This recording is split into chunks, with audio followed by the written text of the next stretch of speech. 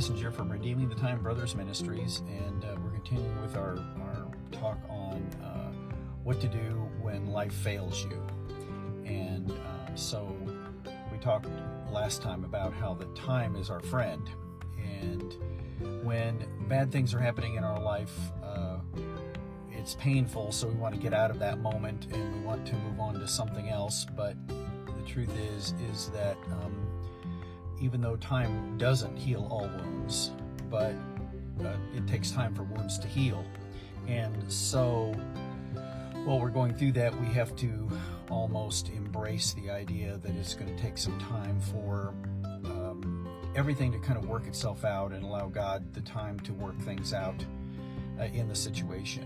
And then the next thing that I'd like to talk about is that we are careful that we don't make any big decisions, or careful about making decisions when we're under a lot of stress, because decisions made under stress will very often not be Spirit-led decisions. And so we have to be careful that the decisions we make when life is failing us and things are very stressful, that we're not making decisions that end up hurting us in the long run. And so my advice anytime, and when I preach sermons, I will talk about that idea of being careful about making any kind of quick decisions, because often that can hurt us in the long run. And we need to take this time when we're going through trials or stresses or losses, that we spend more time with the Lord, seeking Him about what He wants to have happen. Because of course Satan is going to use anything that he can to deter us from doing God's will.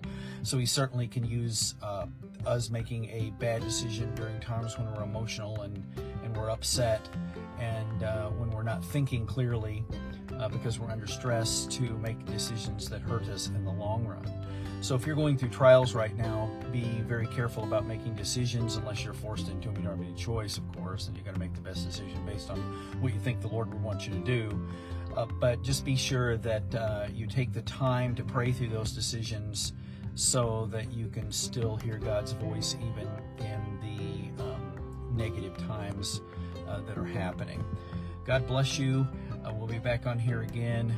Make sure that you watch Gene's broadcast and his podcast on Facebook and TikTok.